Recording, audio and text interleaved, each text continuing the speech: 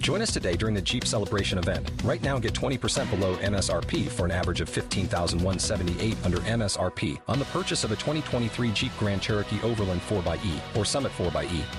Not compatible with lease offers or with any other consumer incentive offers. $15,178 average based on 20% below average MSRP from all 2023 Grand Cherokee Overland 4xE and Summit 4xE models in dealer stock. Residency restrictions apply. Take retail delivery from dealer stock by 4/1. Jeep is a registered trademark.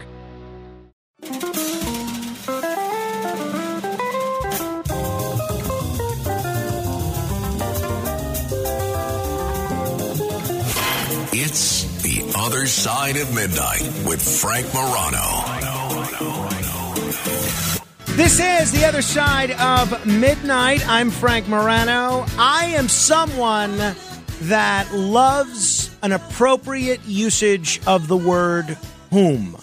I am someone who frequently, though, makes the mistake of using affect when I really mean to be using effect. I don't think I'm alone here. And that's why people like Ellen Jovin exist, to help people like me, because not only does she know the rules, she has an enthusiasm for the rules. Now, who's Ellen Jovin? Ellen Jovin is an internationally acclaimed language and grammar expert whose latest book is Rebel with a Clause, Tales and Tips from a Roving Grammarian. She's our very own grammarian angel, and I have been enjoying this book for the last few days. It is not only incredibly useful, incredibly helpful, and helps you memorize a lot of these rules which you probably forgot about in elementary school, but it's actually very entertaining, especially at parts as well. Ellen Jovin, thanks so much for joining me on the radio. Thank you, Frank. This is a lot of pressure to be called an angel. I'm going to be on my best behavior now. Well, it's after midnight. You don't have to be too good. Trust me. Believe me, I'm not. Ellen, so you write in your introduction when you're describing the grammar table, which I'm going to ask you about in a minute, you actually say the words, I love grammar. Now, to me, grammar has always been something that you have to deal with. It's a necessary evil. It's something that you suffer through in order not to get a failing grade in middle school. How did you come to actually love grammar? I don't remember a time in my life when I didn't love words. And I think maybe I need to answer that question by considering what, for me, grammar is. It's not just a series of commandments that you break or you don't. It's, and you get in trouble if you break them. It's not like that. It's more about understanding the fabric and the structure of the language that we use every day. I mean, you're using language on this show and you seem to get, I've been listening to, you seem to get a real kick out of it and enjoy the way, enjoy wielding words. So that to me is grammar. The art that comes out of the words that we use. All right. So a lot of this deals with, and I know you've been so associated with something called the grammar table. Fill folks in. What's the grammar table? Well, in the summer of 2018, I was getting sick of being on my computer so much because I write a lot and a lot of my work is on the computer. I belonged to all these online language nerd groups, and I found that I was just looking at a screen too many hours a day. And I thought, well, I could do something very similar to what I'm doing online, but in the street. And I live in Manhattan, so there's a lot of foot traffic. So I just ordered a table and drew a sign that said grammar table and literally went outside my building. I live near a subway, an express subway stop, and just started answering people's grammar questions. I love it. And maybe this is a little bit of an unfair question. It's kind of like asking, what's your favorite movie or who's the most interesting guest you've ever had on the radio? But what was the most common grammar question that you got at the grammar table? Oh, well, there's a clear winner for that. Okay. I have no trouble answering that question. The most common by far, probably many multiples of the second most popular question, is what I think about the Oxford comma. So remind folks, what is the Oxford comma? Is that what my fourth grade teacher used to call the optional comma, which you can either use or not use right around the word and or? That sounds like the same thing. Yeah. So when you have a list, it's specifically before that conjunction, the and or the or at the end of a list, whether you put it or not, is a big is of great interest to many Americans. I'm actually really impressed, by the way, that your teacher included "or" in that category, because often people forget about it, but "or" is often used in lists. So hardly anyone ever mentions that to me. Well, no, Mr. Zinn was on his A game. He knew about his Oxford comma. So what is the story with the Oxford comma? Are we supposed to use it, or are we supposed to not use it? I think we can all do what we want and get along. If we, like in work, if you're working with a team at work, it's probably good if you agree for your formal documents what you do in them, because consistency is nice. And because people are so fixated on that comma in the United States, I feel like it just gets disproportionate attention if you're not consistent. But let's say, even if you decide, your team decides not to use it, what I think people screw up on is not putting it in when it's necessary for clarity. And sometimes it is, like, you can't really tell where the end of the second to last item is.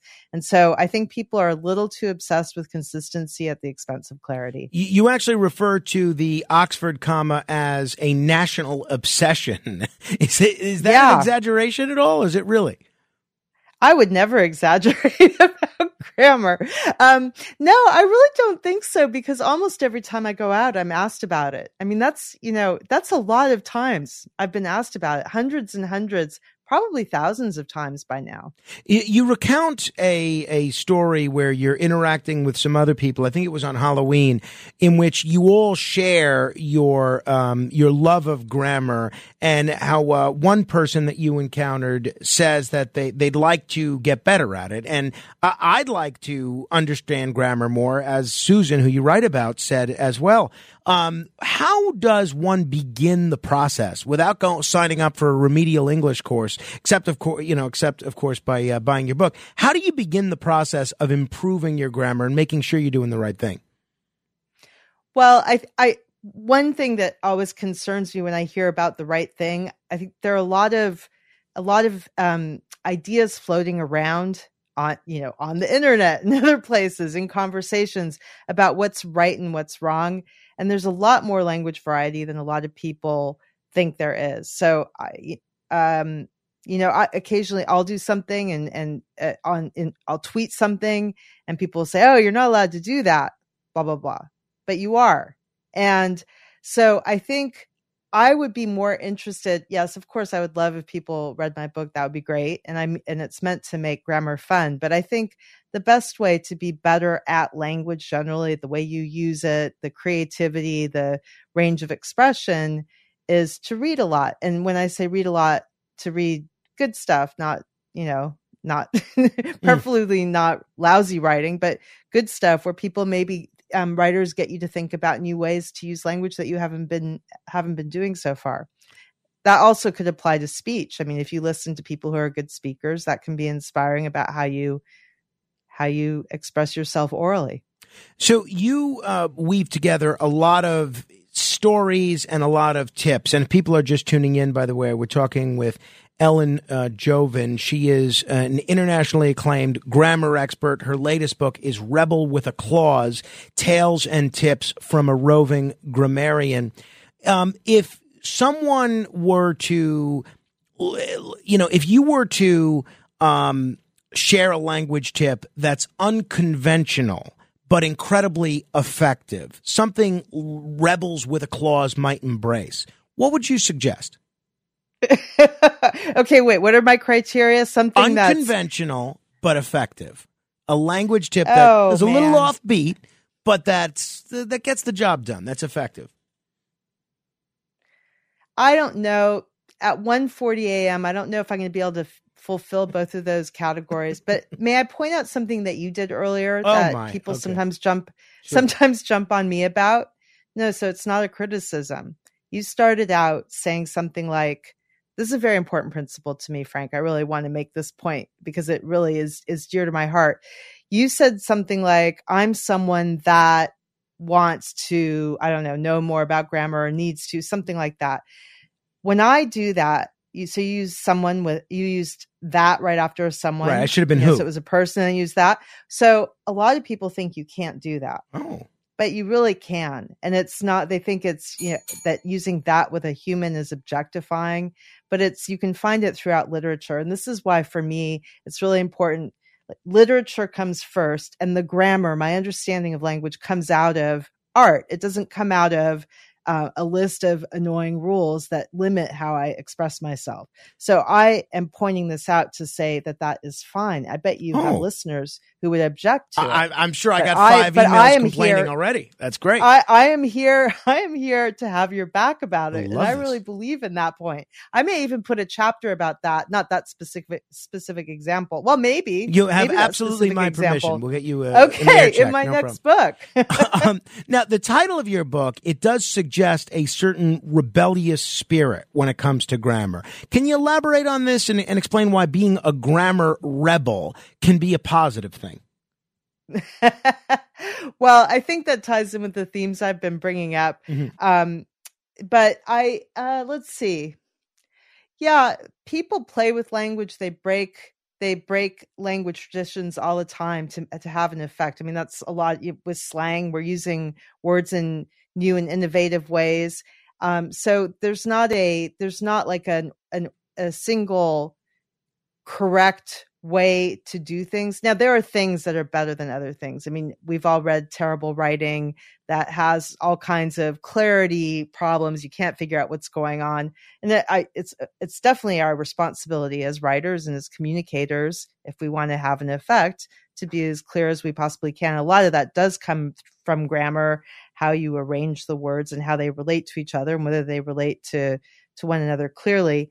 And now I've totally lost my point. What was my point? Can you steer me back to my point, I Frank? was just asking about why being a grammar rebel can be positive. The rebel thing. Yeah, I mean, I think I have occasionally had a complaint or two here and there that I'm not rebellious enough, I mean, but I think compared to how I feel like I'm doing my job okay that way. I'm not worried about it. But I think there are people who really are constrained by the set of rules that they remember or think they remember. That's another thing that's kind of funny about this. People sometimes misremember what they learned when they were 10. Our memories are not perfect. So they remember this list of things and then they feel oppressed by them for the rest of their lives. Like you can't end a sentence with a preposition. So that, I say, free yourself of that and you will be able to express yourself more naturally. I wouldn't say that's the book I was telling you about. I mean, I would say that's the book I was telling you about. I wouldn't say that is the book about which I was telling you. Shipping can make or break a sale, so optimize how you ship your orders with ShipStation. They make it easy to automate and manage orders no matter how big your business grows. And they might even be able to help reduce shipping and warehouse costs. So optimize and keep up your momentum for growth with ShipStation. Sign up for your free 60-day trial now at ShipStation.com and use the code POD. That's ShipStation.com with the code POD. Purchase new wiper blades from O'Reilly Auto Parts today and we'll install them for free. See better and drive safer with O'Reilly Auto Parts. O'Reilly Auto Parts. 11 years ago, I read a book and I interviewed the author. He passed away. I don't know if you've read it, but it was called Yes, I Could Care Less, How to Be a Language Snob Without Being a Jerk. And it was by a fellow named Bill Walsh, who was a veteran copywriter. And he goes through all these ways to try to correct people's grammar without being a jerk, just like the title says. I'm curious where you come down on the etiquette of correcting someone's grammar or word usage. If you're in conversation with someone, whether it's a friend, a boyfriend, a girlfriend, a husband, a parent, do you correct them if they're saying something that is grammatically incorrect? No, I don't. I mean, I might. No, I don't. And by the way, Bill Walsh is one of the great editors I really regret never having had a chance to meet. I love his whole way of being. I love his philosophy of language. And so I'm very happy that what great taste you have to have interviewed him. He strikes me as a really special person. And I know a lot of people now who miss him, who knew him and miss him a great deal. But yeah, no, I don't think, first of all, it's really rude. You're in a social Right. situation. You just suddenly start telling someone they're wrong. But you know what's weird also about that? So many of the people who think it's their duty to tell people what's correct and what's incorrect, they're often wrong. They often correct people incorrectly. They're relying on their memory of rules, or which is imperfect, or maybe they just have formed language opinions that aren't accurate. And so I give find me an example. I'm sorry to interrupt. Okay. But give me an example of No. a common correction that's actually an incorrection. Well, that thing, the very restrictive notion of what that can do would be an example. You see it with who and whom. Sometimes people will use whom where it's really a who. That's kind of annoying. I don't know if people are snobby about that one. Let's see. What else do they do? Oh, well, something like farther and further, which have been used. Further has been used for distance for forever, so the distinction that people tell you, oh, you have to use farther for distance and further for something that's more ethereal or metaphorical. I need to study that matter further. That distinction really doesn't coincide with what language use has been historically. So yeah, I mean, you could distinguish, but it's not like people get mad about it. They get really angry. It's not something to be mad about. I actually like further for distance. It seems easier to pronounce. So it seems like, based on what you're saying with that, further and farther, that they're almost interchangeable. They are. You don't hear people, you hear people use further in cases where often you're advised to use farther. You don't see the reverse, though. Like, you don't hear people say, I need to study that matter farther, so it's a one-way interaction. But I mean, think about it. It's just this little vowel sound.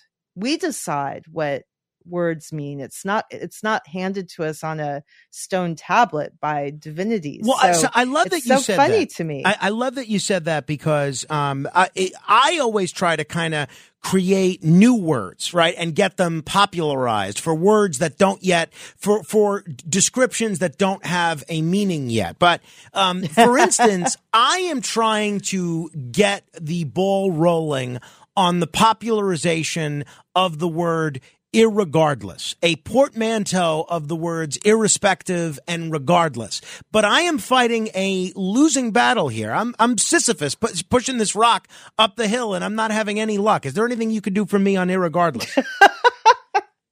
Well, that word really irregardless has been used for a long time. It goes back centuries, I think. So I'm not a huge fan of it. I don't use it, but it certainly has you have antecedents. You have noble antecedents in using it, and I can't get excited about it. You know what you should have whenever you have to list hobbies anywhere? I don't know if this comes up for you, but you should put there neologizing, since you like to invent new words. Do you know that one is, if your listeners don't know that word, neologism is a new coinage, but I kind of make jokes about neologizing. That's the verb. I like that. I will. Just think it's fun. I will use that one. That's a good one. Seriously though, with the rise of digital communication that we've seen, how do you think technology has impacted language use, and what challenges or even what opportunities does that present for effective communication? It does often move things along faster. I'm not an expert on some of the specifics of that, but I can give you an example from my own life. Do you remember back in the day when email used to be a hyphenated word? Yes. Yeah. So, but it closed up eventually in most places. There are still publications that will put the hyphen in, but for the most part, it's been dehyphenated and closed. I had to close it before I was ready, because I teach email etiquette classes. And so when people were searching online for email classes, they were taking out the hyphens, and it was dinging me in the search results. You know what I mean? So I had to get with the program and pull it out. And I was a little bit troubled by that. I know that sounds weird now, but this was 20 years ago, maybe. So I was still in the editorial world. Almost everyone was still hyphenating it. And I just found that interesting. So I was pressured I was pressured by search. I like that. Engines. You also have an interesting chapter that has to do with you being a sentimental speller. I like to think I'm a sentimental speller from time to time. I'll include the U in labor. I'll include an H in whiskey from time to time. What are you sentimental about spelling? I think most of the sentiment for me is nostalgia about the experience of learning spelling, because it was such a rich, tactile thing for me. In school, we had to do these lists where we would get a new word list every week, which I assume is pretty common in a lot of schools, but we would have to copy each word over, maybe it was 15 words, each word over 3 times, day after day until the end of the week. Then we get a quiz on it. But there's something about that. I felt it was almost like a communion with the words. And I got really fascinated with how dark I would write or light, or how big I really experimented with my handwriting. And I felt just the writing, writing by hand as opposed to a computer, that for me, it feels like it gave me a feeling for the word. I still connect to that emotionally. When you send an SMS text message, do you follow the same rules of grammar that you do if you're sending an email, if you're sending a personal letter? Where does texting fall into the grammar equation, at least in your world? Well, I don't use texting for work things usually, but my texts are, and I hope this won't disillusion anyone, my texts are catastrophes. Really? No, forget the punctuation, the capitalization. No, because I'm sending so many, and I don't